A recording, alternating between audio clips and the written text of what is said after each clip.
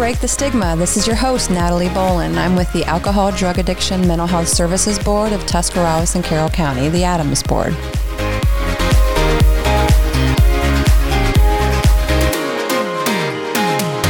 Hi, everyone. This is Natalie Bolin, the director of the Alcohol, Drug Addiction, Mental Health Services Board, the Adams Board. And this is our second guest in our series of Break the Stigma podcasts. And one of the primary reasons that we're doing this podcast is to break the stigma related to mental health and addiction across the country, but most specifically in Tuscarawas County. And today I have the pleasure of sitting down with Polly. And Polly is one of our Adams Board of Director members. And Polly, how long have you been on the board? 24 years. 24 years. Now, she's had to take a break here and there because of, because a few illnesses. A few illnesses and because it's required, but you are about to begin your second term as an Adams Board member. Right.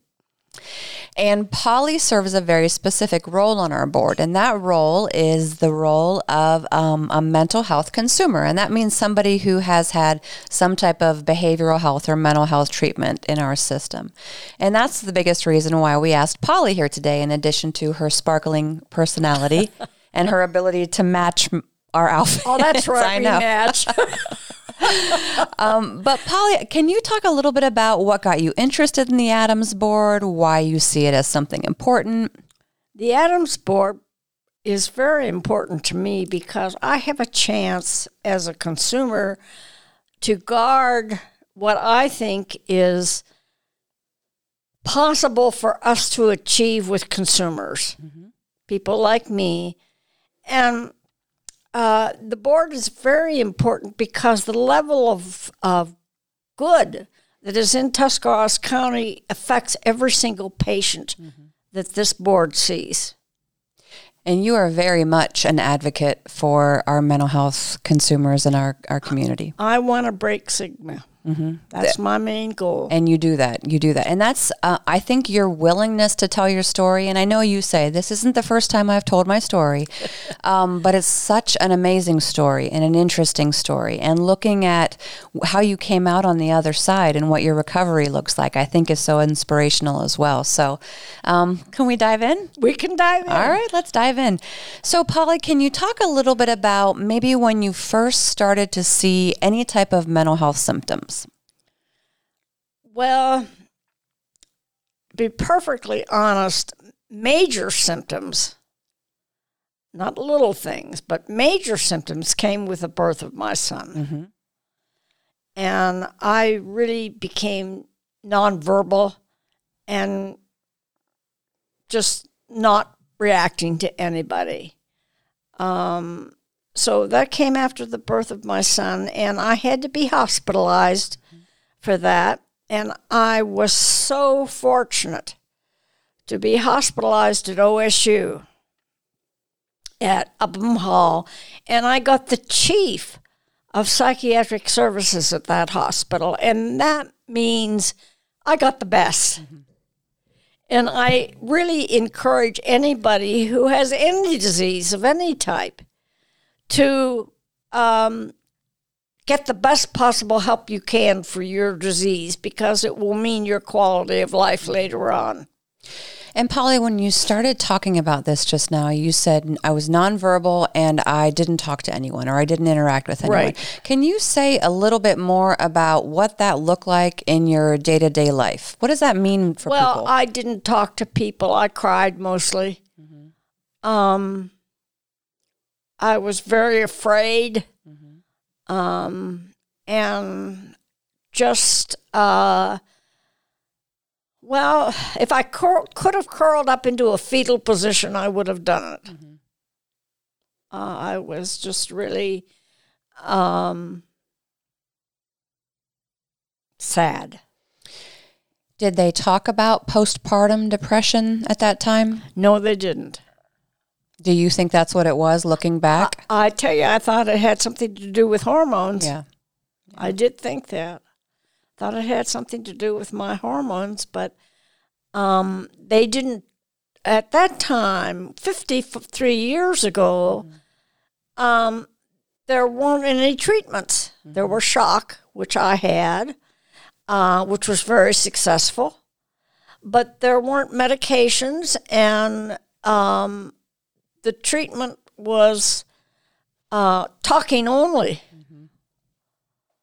And so I had to learn that my mind was broken, and I better listen to the doctors and do as they say. Well, and I know that's incredibly insightful when you can realize that my mind was broken. Yeah. What do you think makes it hard for people to admit that there's a part that's broken? Maybe it's your mind, maybe it's your heart, maybe it's your feelings, your anger management, but what do you think makes it so hard for people to admit there's a part that's broken? I think there's still stigma, there's still shame and blame. They blame the person, they blame the family. They just put blame all around, and that's not the way to go. This is a disease. This is a disease just as if you had a heart attack or cancer, or if you broke your arm. If you break your arm, you admit that you've broken it. You put it in a sling, and then you have to do physical therapy afterwards. So it's the same thing with a broken mind. You put your mind in a sling, which is the doctor. You trust his mind and not yours, because yours is way off in nowhere, doing the wrong kind of thinking. So you put your mind in a sling with him, and then you do therapy, which is the same thing you do after you come out of a sling with a broken arm. You do physical therapy to get it better and healthier. And that's the same thing you do with a mental illness. I don't like to call it a mental illness anymore. It's just a broken mind. And if you view it in that way, it's much less fearful. And I think it's much more helpful to do that than to say, oh, I have a mental illness, because that backs people off from you. Saying, oh, I have a broken mind, they might ask, what's that mean? So taking the stigma out of how you view this illness is very, very important. The other thing that my doctor taught me was that there is no place for self-pity. And I'm going to tell a story about showing up at his office one day after I'd been dismissed from the hospital, and I said, Dr. Lorman, why did I have to have this illness? He pointed his finger at me and said, why not, Polly? What makes you think you will be not have to deal with world's problems? Stopped me dead in my tracks. And I have felt self-pity since, but I recognize it right away. So the training that I got from this psychiatrist was fantastic. His mind was so good. He walked me through getting well.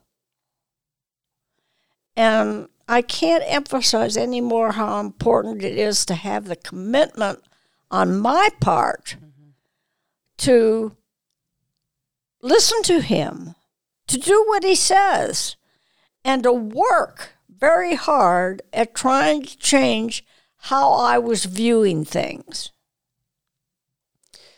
Polly, when you started talking about that experience, you were talking about the stigma and shame.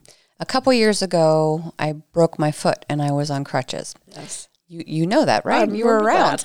And people would ask me how I broke my foot, and it was embarrassing, but I didn't necessarily feel shame, and I wasn't guilty about it. Yes. So when you talk about the shame and the guilt and the embarrassment, talk about what that's like for somebody who's struggling with any part of their mind, body, or soul that's broken. What does that feel like, and how do you see that in people? What does it look like? Well, it makes you feel like a bad person. It makes you feel Well, that's part of the disease anyway, but shame just feels, well, like, I don't even know how to describe it, to be honest with you. It is a very defeating feeling. Shame is who you are as a person. Shame is what you've done. Guilty for the things that have gone wrong. Guilty and angry at the people who have caused that to happen. Shame is not very good for you, and I think shame and blame are the backbones of mental illness. So that's one thing that a psychiatrist and you have to agree on, that you're not going to indulge in that. Indulge. Interesting choice of words. What makes you say indulge? Because I have to make that commitment. I have to make that commitment to get well. I have to realize that these doctors want the best for me and want me to stand up and walk again. And so accepting their direction, their thinking, and making an effort to change how I thought, because my thinking was so discrepant. I don't know if that's the right word or not, but it just wasn't healthy. When I was sick, I had heard voices, and they were very derogatory, and I had hallucinations. And hallucinations aren't much fun either. Then I had, of course, manic and depressive episodes. And let me explain to you what a manic episode is like. A manic episode is like you take your best day, Natalie, and you feel good about yourself, you feel good about what you're doing and where you're going. You multiply that by 100%. And that is what the manic person feels. It's almost like feeling like you're God. You can do anything. And it's a dangerous phase because it's so out of control. The other is the depressive episode. And the depressive, Natalie, is your worst day that you've ever had. You multiply that by 100%, and that's what the person experiences. It's like sliding down a deep, dark well, and there's slime all over that well. And there's no handholds to get out. And you feel hopeless, helpless, and suicidal. It's a very dangerous part of the disease. And they have to be right on top of that with you when you're going through the suffering that this disease entails. And that's what it was like for you. Yes, that's what it was like for me. So when you're down in the bottom of that well and the slime is on the walls and you can't get out, even if you wanted to climb out, I'm guessing your energy was pretty low, your motivation's pretty low. How did you get out? I had to have this ray of light, which ended up being a person at the top of the well. It always has been people who have helped me climb out of that well. And I am very grateful for their presence in my life. The doctors, the counselors, the therapists, the hospitals. I had wonderful hospitalizations at a time 53 years ago when there were private hospitals, and they made it their business to put you back together.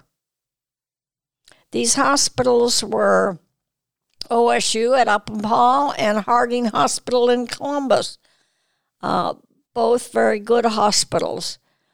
And they taught me a lot about myself. They taught me about who I was as a person and not what I had been brought up to believe. They gave me singing lessons. They taught me ceramics. They taught me writing. They taught me to do so many things, so many skills that I use today, how to handle my anger. That was a big one, how to handle your anger. And I always advise anybody who's having an anger problem, well, find your local telephone book and tear it up. That'll get rid of your anger. I've heard you say that before. Not because I was angry. Not because... just because you were sharing the story with me. Right? Right.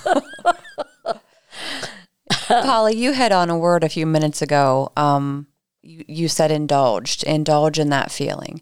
And I think that what's so significant for me about that is that lets us know that thoughts are a choice. They are a choice. They're not something that we're powerless over, but when we have a thought, we can choose to indulge in it, or what's the other option? Say no to it. Say no to it. I don't think that is something that is inherently understood about our thoughts. I think a lot of times people feel a victim to their thoughts. I think that's because in some cases, they're not given enough support to realize which way their thinking should go. Mm-hmm. They don't have maybe the right input from the right people or telling them things that they shouldn't be doing or going. And so people, again, can be a hazard to getting well. You have to be very careful who you share your thoughts with. They are private and confidential, and they're with people who want to help you, not hurt you.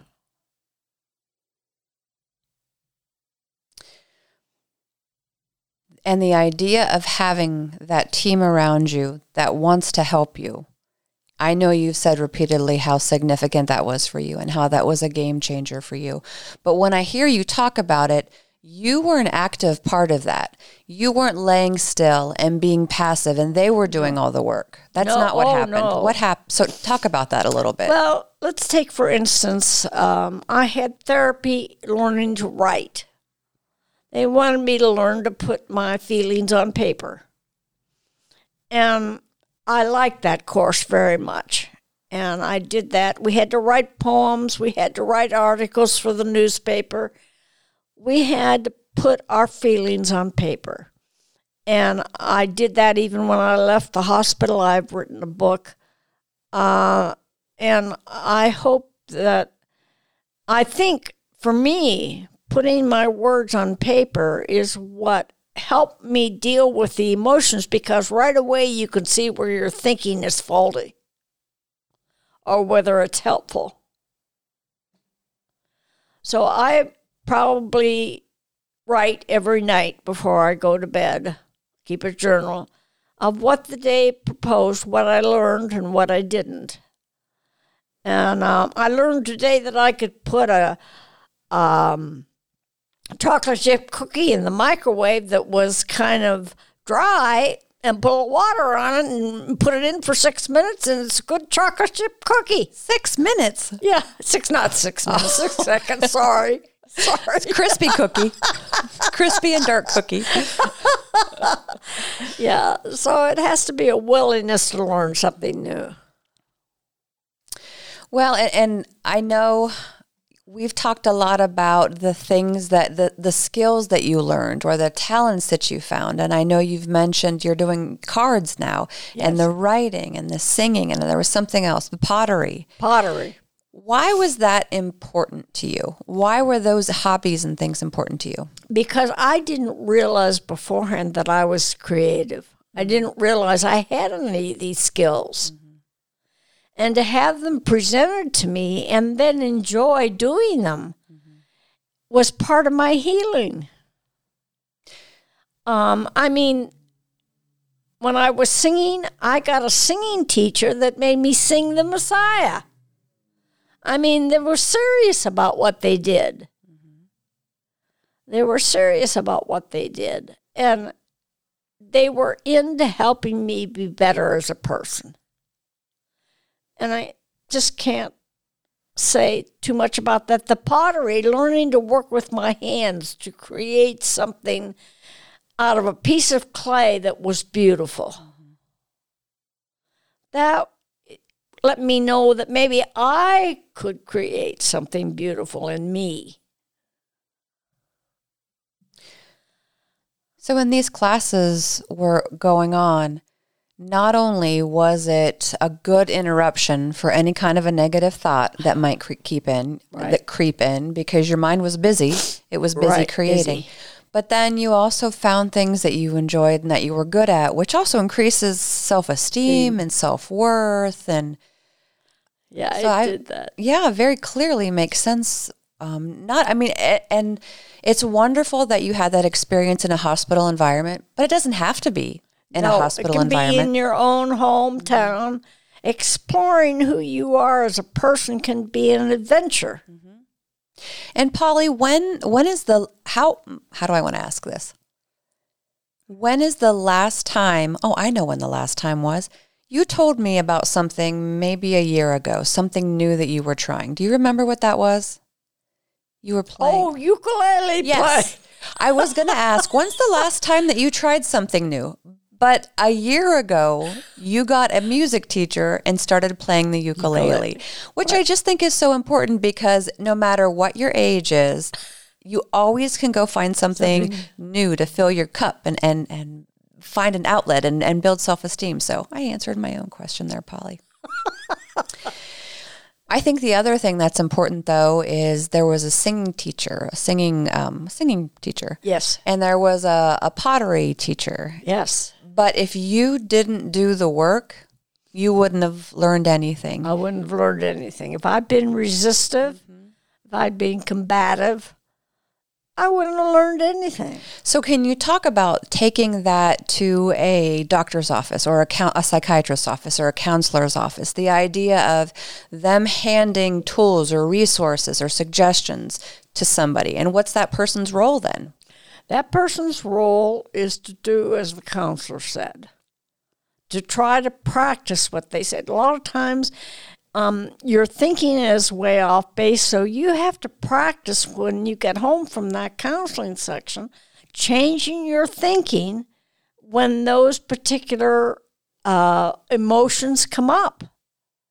You have to work at this. This is a daily process. It's something I still have to do every day. I have to watch my thoughts. I have to take them captive and do something about it. That was one of the things that was always so hard for me when I was a counselor is when people would say counseling doesn't work. Oh. Well, I mean, it's the counselor's job to build that relationship and that connection and help build that trust. And most counselors are very good at that. But there's that back and forth and that relationship that the client has to, the consumer has to bring to the table too, because my client saw me for an hour and then every other hour of the week was theirs. That's right. And you have to practice. Yeah. That's really where the rubber met the road is when they took that with them and then they did some of the work outside of the session. And the only reason I'm saying this is because it takes work to heal, but whenever somebody is not feeling well, that takes work too. Yeah, that takes work too. So, Polly, I guess just a few more questions, and maybe we'll move toward wrapping up. But can you talk about anyone out there who might be watching or listening who is dealing with stigma, who is dealing with embarrassment and shame, and that's making them hesitant to reach out? What would you say to that person? Well, this is kind of a roundabout way, but what I would say to that person is something that's very important to me, which is, do you believe you're loved? I believe in the unconditional love of God, and that is a cornerstone to my thinking. Now, I don't bring that up at first. I don't bring it up, but I do try to steer people to at least considering the fact that God loves them very much and that they have a place on earth and a duty to perform. And I tell them, take this seriously, do the work, and have a quality of life that you can really have a firm foundation on. You can have a quality of life that's good and fun and something to look forward to rather than the darkness of mental illness, of a broken mind. Broken mind. What about the family members who love the person who may have a broken mind, or the community who may not be familiar with a broken mind and who are intimidated or fearful? What would you say to those outside of the person with a broken mind? What does that person need? I think that person needs to realize that they're not at fault, that this is a disease, just like heart attack or cancer or diabetes. It's a disease, and they should not take any shame upon themselves for this, because I think that interferes with them their dealing with their loved one. They need to be as kind to themselves as they can. Families have a terrible time dealing with this illness because it's so destructive. And I have a lot of heart for families. My family was wonderful, but I sure got some comeuppance sometimes. But the things that really, friends and family, and cultivate those kind of relationships. Cultivate relationships that you love people and that you're kind to them. Even when you're families, I know you see a patient that is doing odd things, not demeaning that patient, but trying to understand what's going on. I had an aunt who I went and talked to after I got out of the hospital, and I know she didn't understand a word I was saying, but she listened to me. She listened to me and she gave me love. Now, that's what you need, and that's what families need between each other. They need to show each other love and caring and kindness, and to themselves and to others. I mean, the greatest commandment in the world is love yourself and love God. It's the greatest commandment in the world, but you have to learn to love yourself. It's a very important duty. Is there anything that you haven't shared so far, that we haven't touched on, that you want to share? Well, I have a little plaque on my refrigerator that says, "Friends multiply joy and divide grief." Families do that, friends do that. And I just can't emphasize anymore how much the love I have in my life for my brother and my cousins, the love that they have and stood behind me meant to my getting well. And I encourage every family and every person to love themselves. Love themselves enough to get help. Love themselves enough to share it with their family and not have their family spit back in their face. So that's it, guys. It's a good place to end. Thank you very much, Polly, You're for welcome. doing this and telling your story and your experience. I always love hearing your take on recovery and how you went through some of the darkest times I think any of us could imagine.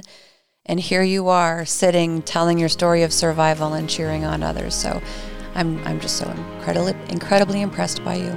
Well, I'm very honored that you asked me. Thanks, Polly. Thank you, everyone. Hopefully we'll see you next time on the next episode of Break the Stigma. With every star, we are born again. Open your heart, spend less time in your head. Thanks for joining us. Tune in for the next episode.